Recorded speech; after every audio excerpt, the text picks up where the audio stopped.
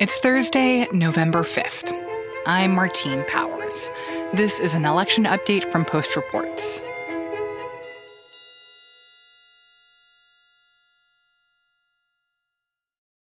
So how many lawsuits are out there right now that you are actively trying to pay attention to?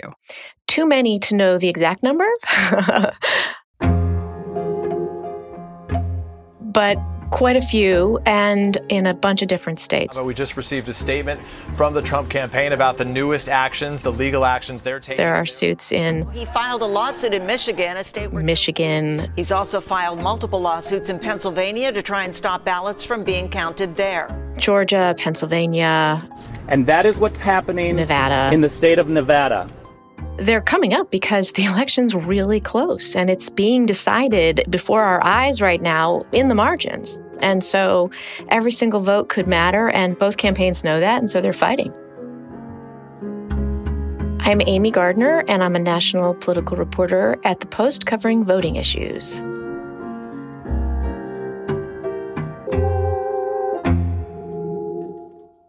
So these are lawsuits about the counting of ballots in these battleground states. Can you walk me through some of the details of what is actually being argued and why there are all these lawsuits that are popping up right now? I'll give you a couple of examples of some of the suits that we're tracking. There was a suit actually just decided quite quickly this morning in Georgia where the Trump campaign sued election officials in Chatham County, which is where Savannah is. And they claimed that a Republican poll watcher had seen election officials take 53 ballots that had not been processed and mingle them with ballots that had been processed. And that then they were going to get counted without knowing whether they were legal ballots that had been received before the deadline of 7 p.m. Tuesday night. And it was kind of interesting because even last night when this lawsuit came in and I was reading it and writing it up for the Post, I didn't see any evidence in the lawsuit that the ballots had come in after 7 p.m. But that was clearly what the campaign was alleging. And they were claiming that their rights were potentially going to be violated because of the counting of not eligible ballots, and that would dilute their own campaign's votes, and so on and so on. But you said that this has now been dismissed. It wasn't exactly dismissed. So this morning in court, the poll watcher whose affidavit was the foundation of this lawsuit testifies that he has no idea when these ballots actually arrived.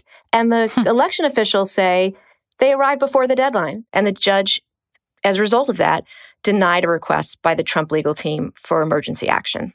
So you have a lot of stuff getting thrown up at the wall to see what sticks. In Pennsylvania, another example, the Trump campaign claimed that they weren't being allowed to monitor counting sufficiently close enough to see what was actually going on. And this is a common practice, right? That usually when you have people who are counting these ballots, that you also have people from the campaigns who get to sort of stand somewhat close to them and just watch to make sure that what they're doing is what they're actually supposed to be doing. Absolutely. Every campaign or ballot initiative or party is allowed to have an observer in the polling locations, but there are rules about where they can stand and what they can do. And so the Trump campaign argued that they weren't actually being allowed to watch the counting, and they wanted to. So what's interesting about that case is that the Trump campaign is alleging that laws are being broken, votes are being stolen, fraud is happening. Trump has said multiple times since Tuesday that Democrats are finding votes and throwing them in the hopper. And I mean, the counting facility in Philadelphia has a live stream video that we've all been watching. Wired magazine wrote a piece about it. Like, everybody needs to watch this right now because there's nothing else better to do. And it's like watching paint dry. You know, men and women in yellow safety vests with gloves on their hands and looking at paper ballots. But they're not hiding anything. And it's not being run by partisans of the campaigns. And so Trump won that suit, but I'm not sure what it actually changes. What it might change is public perceptions, and it's unfortunate that there's as much misinformation flying out there as there is about the integrity of our elections, because I believe strongly that the election officials across the country, particularly the local election officials, are the unsung heroes of this. But I think that the examples that you've outlined and the fact that those examples really lack any substantive evidence of any wrongdoing or fraud in the counting of these ballots, it speaks to this larger question of what is the point of filing all these lawsuits and having all these legal attacks on the counting process if they are, in most cases, seem to be destined to be dismissed or to fail in court. But as you say, it seems like the one goal is to create an aura of concerns, of conspiracy theories, of an appearance of wrongdoing to people who would believe that. I think that's true, although I also think that there is another category of suits where it's a little bit different. And I'll give you a good example. Also in Pennsylvania, the Trump campaign is trying to block the counting of ballots that arrive after Election Day. And you have some dueling legal principles. On the one hand, the Constitution and the Supreme Court backs this up in lots of precedent, says that the state legislatures are the ones with the power to write election laws for the states. And the state law in Pennsylvania says that the deadline is Election Day. And the Secretary of State wanted to push that deadline back because of the pandemic, because of the concerns about the U.S. Postal Service. And a lower court judge let her. There is a legal argument that that was improper. There are competing legal principles there too, though, which is that there's something called the reliance interest principle in these kinds of cases. And what that means is that Americans are allowed to rely on information that they're given by their government about what's legal and proper. So if Pennsylvania voters relied on the guidance that they got from their Secretary of State, that, it had to be postmarked by Election Day, but if their ballot could arrive after the election, there's a very strong set of precedent decisions that would support counting those ballots. I also want to talk briefly about Wisconsin. The Trump campaign has said that they plan to ask for a recount there. How would a recount actually work? And if that does happen, to what extent would that delay us actually knowing who the president is going to be? There's a couple things to say about the potential for a recount in Wisconsin. One is that the Trump campaign would have to pay for it, and you have to pay up front, which is really funny because the Trump campaign actually has a strong record of not paying its bills. I mean, it still hasn't paid for some of the rallies that it held in city facilities from 2016. And so if there's a certain cheapness that prevails that we've known to characterize this campaign in past instances, they might not be willing to spend the money. And I think it's like something between $1.5 million and $3 million to pay for a recount in Wisconsin. So that's one really interesting and slightly funny aspect of this. The other piece of it is that a 30,000 vote margin is really, really hard to change with a recount. And we've got Republicans and Democrats on record saying so. Scott Walker was one of the first people, the former governor, Republican, big Trump supporter in Wisconsin, to say, I just don't see a recount changing this outcome. But then again, why do it? If it's not going to change the outcome, if it costs a lot of money, why ask for a recount? I mean, I think we should watch and see if he does. He has threatened a recount, which, as we've been discussing already, is enough in some ways if his real goal is just to sow mistrust. And you've already seen how much that sense of mistrust has taken hold, even when you look at some of the altercations, protests that have happened outside of the places where they're counting some of these ballots. They're not going to steal this election from us, are they? No! So you have people who are really getting in the faces of election officials. The election of Donald Trump, right? And I think it's already clear that sense that fraud is happening, that some of these counts are completely misaccurate, that false sense has really taken hold. I think that's exactly right. I have no doubt that some significant share of the people who are forming this crowd outside last night of the counting facility in Detroit, in Maricopa County, where Phoenix is,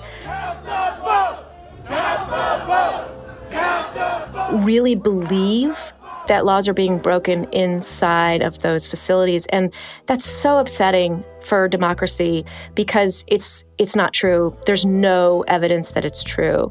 I also believe that there is some proportion of those crowds that's more cynical. We know that there are Proud Boys who are in the crowd in Philadelphia, for instance, and that's a group with a track record of violence and white supremacist behavior with the apparent goal of creating chaos as opposed to, seeking solutions.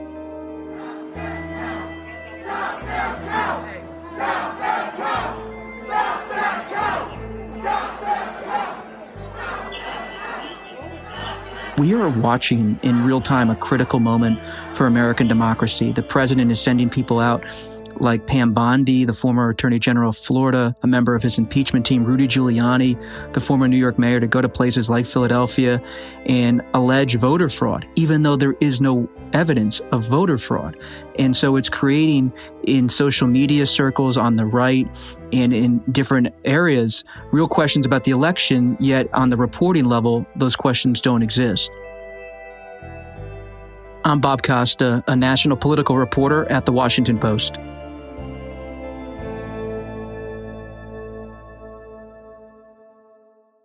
And the fact that you have so many voters who believe President Trump and believe this notion that there is some type of wrongdoing or fraud going on, I think it dispels any idea that we were going to come out of this election as a more united country, that the divisions that exist, not just in terms of who people vote for, but how they understand the reality of the country, that those divides are as present as ever.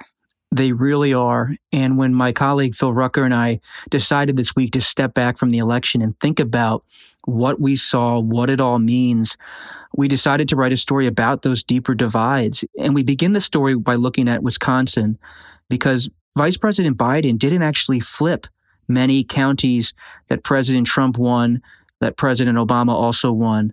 So those Trump-Obama counties remained pretty much Trump counties in many places. What Biden did to pull ahead in the popular vote, to be in a position to be president-elect, is to stoke the traditional Democratic turnout in urban areas and to eat into Republican support in the suburbs. And so that means when you look at a state like Wisconsin or a state like Pennsylvania or other battlegrounds, Arizona, Nevada, Florida, you see Vice President Biden doing better than Democrats have done previously in the cities, but the rural and exurban areas of this country remain Trump country in many respects. And I think that's such an important point because you look at a state like Wisconsin, the fact that Trump won it by a few tens of thousands of votes, that it looks like a somewhat similar margin, at least right now, for Biden, and that you can compare those two situations or think that they're the same. But what you're saying is that even though it is similar in terms of the ultimate disparity in the count of votes, that because those votes are coming from completely different places, it actually represents a much more stark polarity in the kind of political makeup of the state. Cornell Belcher, a Democratic pollster, told Phil Rucker and I this week that when you think about this election and why that all plays out, like you just detailed, Martine, it's because issues aren't really driving discussions and debates anymore. It's not so much about the economy or the pandemic. Those are important. But what fundamentally drives people now in American politics is tribalism, Belcher said. And that tribalism was reflected across the political map on Tuesday. And it's reflected in the makeup of Congress, which has real consequences for the functioning of government and the survival of a common set of values or even truth if everyone's coming from a totally different vantage. And I think that's important to remember in the weeks and months going forward, that in a world where Biden is president, it's not going to be easy to bridge that partisanship that we've seen over the last 4 years, one argues over the last decade, that many of the problems are still going to be in place. And this idea that Biden could be this unifying president, could be this moderate Democrat that could bring Republicans to the table, that becomes more difficult to imagine.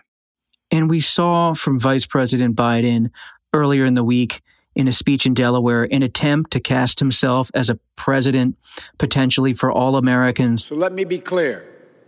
We are campaigning as a Democrat, but I will govern as an American president. So you see in Biden this lifer in the Senate, then a vice president in the Obama administration, someone who has a lot of experience in Washington, knows Republicans well. He's not like President Trump or Jimmy Carter, these outsider presidents coming into Washington. He knows Washington. He knows how to make it work. He was a deal maker during the Obama years, cut deals with Mitch McConnell on the budget. I covered those fights for the Washington Post. But I just keep thinking about a quote I heard yesterday from Senator Richard Blumenthal, a Democrat of Connecticut. And he said, Bob, history doesn't repeat, but it certainly rhymes. And what he meant was, when he looks to 2021, he said, I don't want to be, quote, Pollyannish, but he's hopeful that maybe if Trump's off the scene, things can work. But he also knows that in 2009, the Tea Party movement rose during Barack Obama's first year in the White House, and you could see a populist revolt in conservative circles once again under a President Biden, especially because Republicans did better than expected in the House and in the Senate. I think it's notable to think about this speech that Mitch McConnell gave on Tuesday night, his victory speech, that brought up this idea of socialism, that, we want to make sure that our country's economy isn't veering towards socialism. Kentucky wants more of the policies that built the best economy in modern history, not socialism that would stifle prosperity and hurt workers. And just the language that he used, I think, gave early indications that his plan going forward, if Biden is president, is to basically paint him as a radical, to paint Democrats as radicals, and that he has no intention of pursuing any bipartisanship in the next few years. McConnell is someone who has pursued bipartisanship at times when it comes to budget deals, but on almost every other front, he is an entrenched partisan warrior. And Democrats remember well how he opposed the consideration of Merrick Garland's nomination for the Supreme Court in 2016, how he said one of his goals was to defeat President Obama early in the Obama years. And the socialism tag is a warning shot to Vice President Biden should he become president. And McConnell's saying with that kind of statement, he knows Biden's not a socialist, but he's saying if you try to move left with your cabinet nominations, your Supreme Court nominations, we're going to paint the Democrats as socialists. We're going to put in a fight. And so it means Biden may have to nominate some more centrist people for different positions if he wants to have a smoother sailing experience in the Senate. But Biden's under a lot of pressure to make sure liberals are included in his cabinet and are part of his agenda. Many Democrats say, we came out for you, Vice President Biden. We didn't love you. We're not big fans. We wanted Senator Sanders or Senator Warren or someone else. And we came behind you, and we expect to be taken seriously in your administration. I spoke to Pramila Jayapal this week, co-chair of the Progressive Caucus in the House. And she said she wants to see progressives at the table, and she's not totally enthusiastic about the idea of having lots of Republicans in the cabinet. So what is Biden's path toward healing this divide if he is president? Well, he can just be Joe Biden. On Tuesday night, I was struck by his speech because he seemed to be more Democrat Joe Biden, saying we're on path to victory. People were honking their horns in Delaware. I'm here to tell you tonight, we believe we're on track to win this election. And then a few hours later on Wednesday afternoon, we saw a different side of Joe Biden, which was that kind of presidential Joe Biden. I'm a president for all Americans. But this will not be my victory alone or our victory alone. It'll be a victory for the American people, for our democracy, for America. I think the Wednesday speech by Biden is perhaps more reflective of how he will govern. Election night was politically charged. But people around Biden tell me, based on my conversations with them, that he does believe the nation needs to heal. He entered this campaign back in 2019 because of Charlottesville, and he saw the racial divide in this country, and that's been a motivating factor. But he is someone who's of an older generation, and the question I just keep having as a reporter is, can he keep the left in step with him if he's president of the United States? And will Republicans actually want to work with him? Because they may look ahead to 2022, 2024 and say, there's no benefit politically to working with a President Biden if he's seen as weak. And that's part of the problem for Biden. If the Electoral College remains narrow and it's a close victory, there will be GOP questions about whether he has a mandate or the extent of his mandate. And I think that feels like one of the big takeaways when you think about the winners and losers of this election. And of course, we're still counting. But I think for a lot of Democrats, there was the goal of winning the presidency. And then there was the goal of winning the presidency in a way that repudiates Trump supporters, Trumpism, that gives this mandate of let's bring the country together.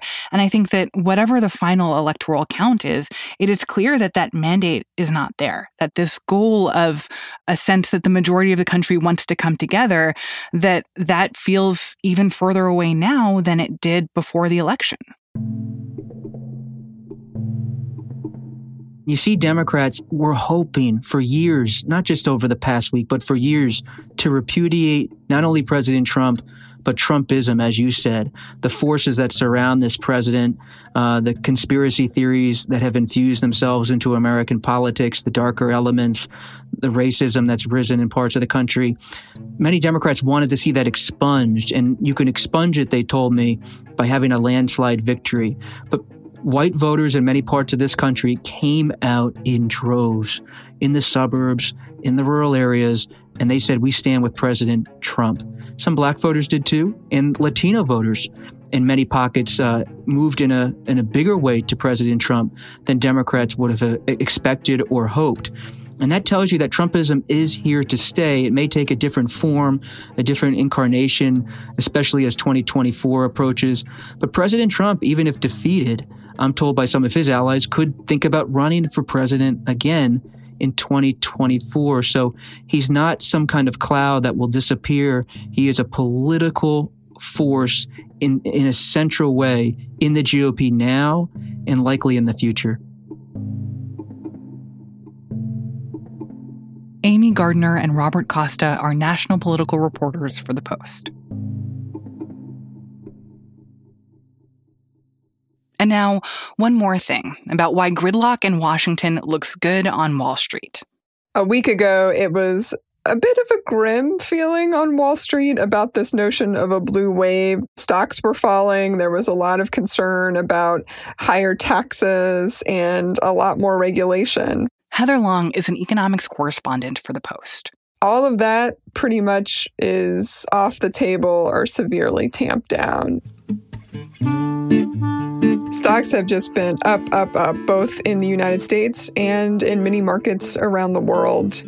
A lot of people are scratching their heads trying to understand why this is happening. By Wednesday morning, Wall Street started pricing in a Biden presidency and a Republican-controlled Senate. That outcome, a Democratic president and a split Congress, have historically yielded the highest returns for the market. If you called any business leader in the last week, all they wanted to talk to you about was their fear that Biden was going to raise taxes in 2021 on the business community and obviously on the rich. And that's basically off the table now. If the Republicans stay in control of the Senate, they're not going to approve a tax increase. Similarly, there was a lot of concern about the regulatory environment. President Trump made a big issue on what would happen with the energy industry in the United States, especially fracking, or what would happen to healthcare. Biden campaigned on some big changes to healthcare in the United States, having some sort of government program, expanding it and having it compete with the private sector. Those options are pretty much off the table now, and you can see it in how Wall Street is repricing. For the half of America that has money in the stock market, this is feeling pretty good to see this rally and to see a more optimism on Wall Street. But as we've said on this program before, the economy is not the stock market. And the economy is still in a recession, a pretty deep recession. We have coronavirus cases rising. We have 21.5 million Americans still on unemployment aid, which has decreased in recent weeks. And We have, at the end of the year, a lot of protections for student loan holders and renters facing evictions. A lot of that's going away when the new year hits. So there's still a lot of anxiety and a lot of trouble in the economy. And whoever ultimately gets sworn in January is going to have to face, what do we do next? Heather Long is an economics correspondent for The Post.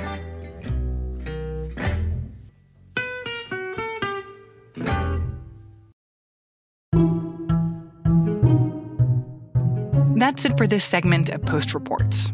Full episodes of our show come out every weekday afternoon. You can subscribe at postreports.com or wherever you get your podcasts. I'm Martine Powers. Thanks for listening.